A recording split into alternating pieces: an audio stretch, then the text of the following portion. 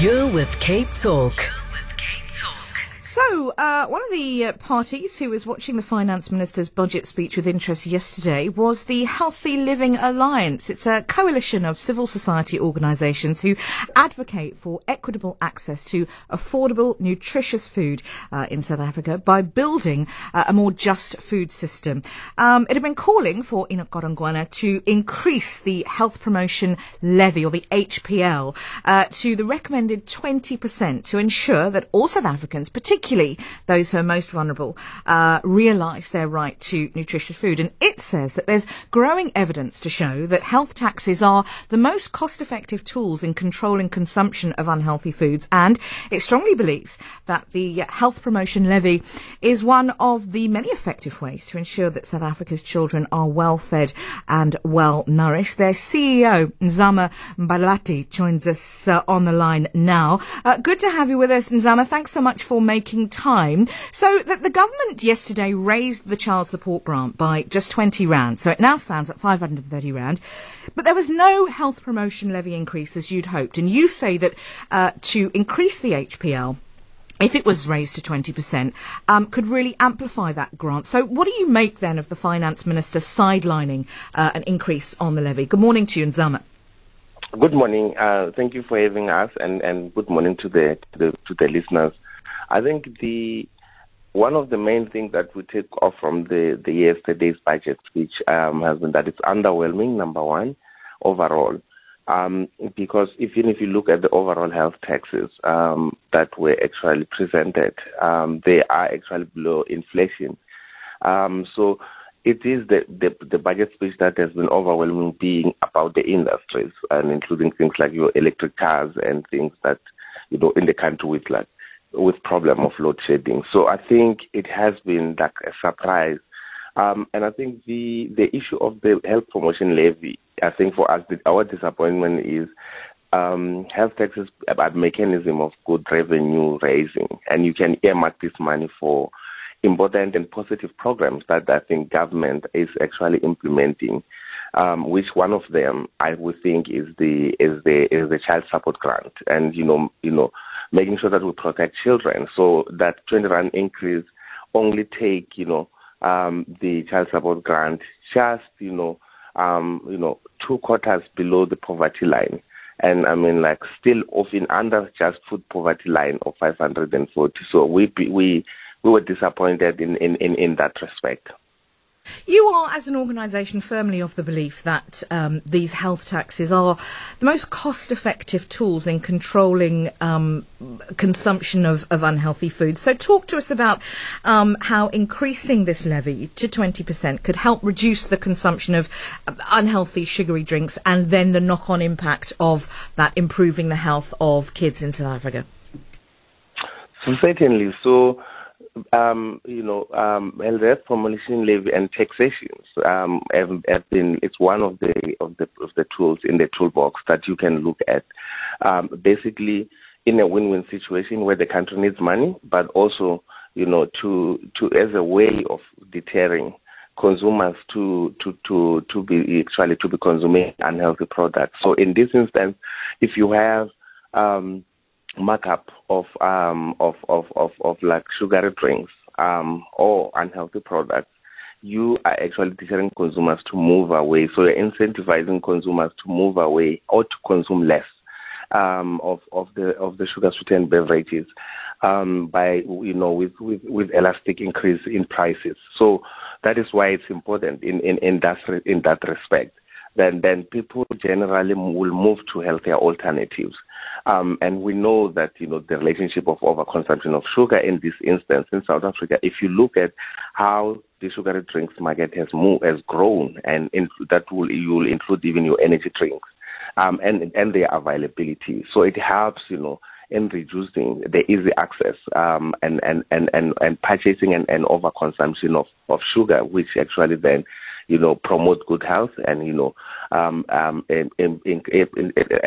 includes also issues of making sure that people can actually be protected from health conditions related to overconsumption of sugar and obesity. Yes. If you're just joining us this morning, I'm talking to Nzama Mbalati, who is the CEO of the Healthy Living Alliance. They had been hoping to see in the Finance Minister's speech yesterday an increase in the health promotion levy. It's sort of more colloquially known as the sugar tax, wanting to see that increased to 20%. That didn't happen. I'd love to hear your thoughts this morning on the sugar tax and whether you agree with the Healthy Living Alliance as to that increase. We are going to be returning to the conversation after our headlines at 9:30, and Nzama will be staying on the line with us to further delve into the sugar tax and to talk to us about jurisdictions where a sugar tax has had the desired effect. You can get in touch and let us know your thoughts, please, on 021 446 0567. You can alternatively drop us a WhatsApp voice note. It's 072 567 1567, and the SMS line, of course, is 31567. You are listening to Views and News this morning. Cape Talk. WhatsApp 072 567 1567. Hi, about the sugar tax, I have a bit of a problem with it, not because of the idea. I think the idea is good, but the problem is that all the soft drink companies now put all this other, absolute rubbish, which is actually way worse for you than sugar. So to get around the sugar tax, they put in all this other crap. So actually all soft drinks have become much worse and much worse for you.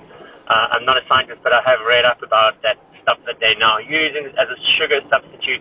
Apparently it never leaves your body. I don't know. Anyway, whatever. Richard in Cape Town. Morning. In connection with the sugar tax, I don't think a 20% tax is going to have the right effect in certain industries. As an example, many people in sort of the informal sector, they arrive to work with an energy drink in hand. It's almost like it's their breakfast. And I don't think if that's costing 10 Rand and you increase that to now 12 Rand, I don't think it's going to have an effect. It's not the right type of effect. I think it's more an educational process that needs to be put into place rather than taxing someone for something they're going to buy anyway.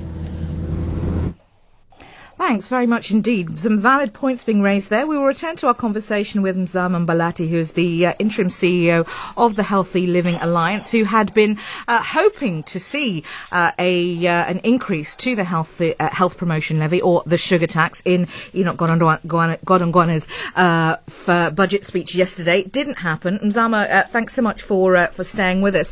Perhaps you could just address those 2 points then. The first one being that there is a lot of these soft drink companies are essentially circumventing the levy by putting stuff other than sugar in, which then has its own health issues. And then the second point being made of does it actually make a difference? Would a 20% increase make a difference, Nzama? Yeah. So I think let me address the first point, which is very critical. So in terms of many manufacturers, when the sugary drinks tax came into effect, they moved into what we call the artificial sweeteners. So you'll find that, there is still sweetness in that sugar sweetened beverage. And it's because they put what we call artificial sweeteners or non-sugar sweeteners. What I think the listener has raised is absolutely critical, because that then it's replacing one harm with another because of the taxation around the amount of sugar in a sugary drink. And I think maybe to put it across, sugary drinks can have up to 6 to 8 spoons of sugar, and which is almost reaching your being over your daily limit, recommended sugar limit.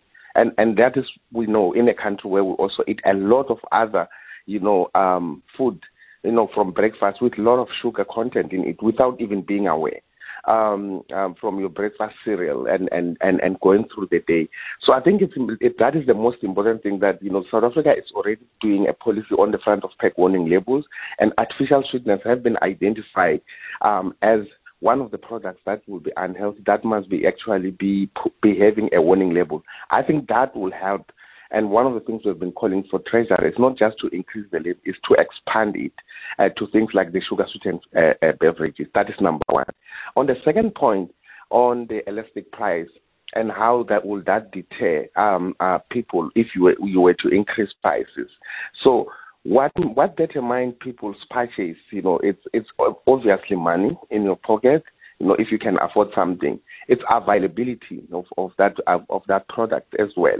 And accessibility. So we believe that if in a way that we are explaining that you can make healthier alternative affordable. We've heard about the zero rating stuff and how that needs to be expanded to some of the staple, healthier staple foods and drinks for people. And then you're incentivizing people to move into healthier alternative.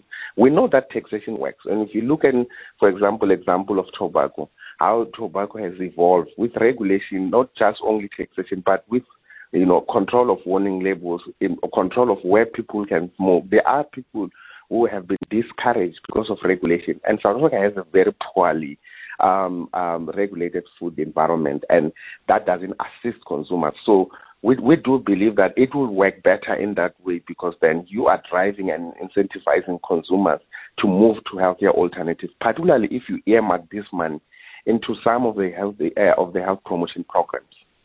Can you just speak a little bit to the education factor that one of our listeners mentioned there? I mean, you can in the example of the tobacco that you gave, you can increase the cost of tobacco, but educating people on the harm of tobacco, has that worked? Has it not worked?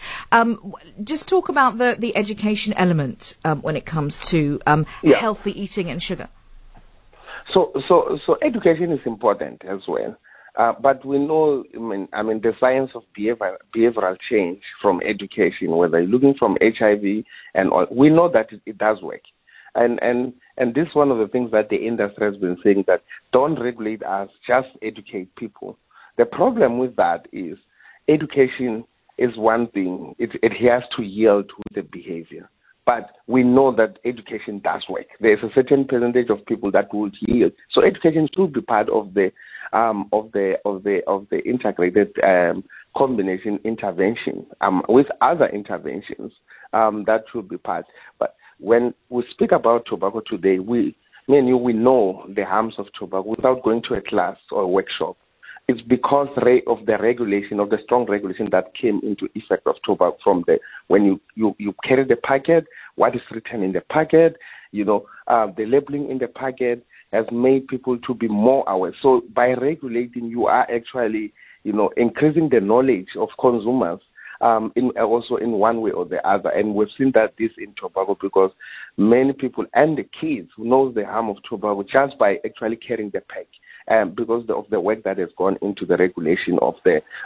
So if you look at the tobacco industry, when I have always argued, because the industry tells us that regulating tobacco didn't work, the tobacco industry wouldn't move into vaping, into these other electronic cigarette and these other ways of hooking, particularly young people, to the lifestyle of smoking. If the regulation of the tobacco industry didn't work. We've been talking to Nzama Mbalati, who's the interim CEO of the Healthy Living Alliance this morning. Thank you very much indeed for your time this morning.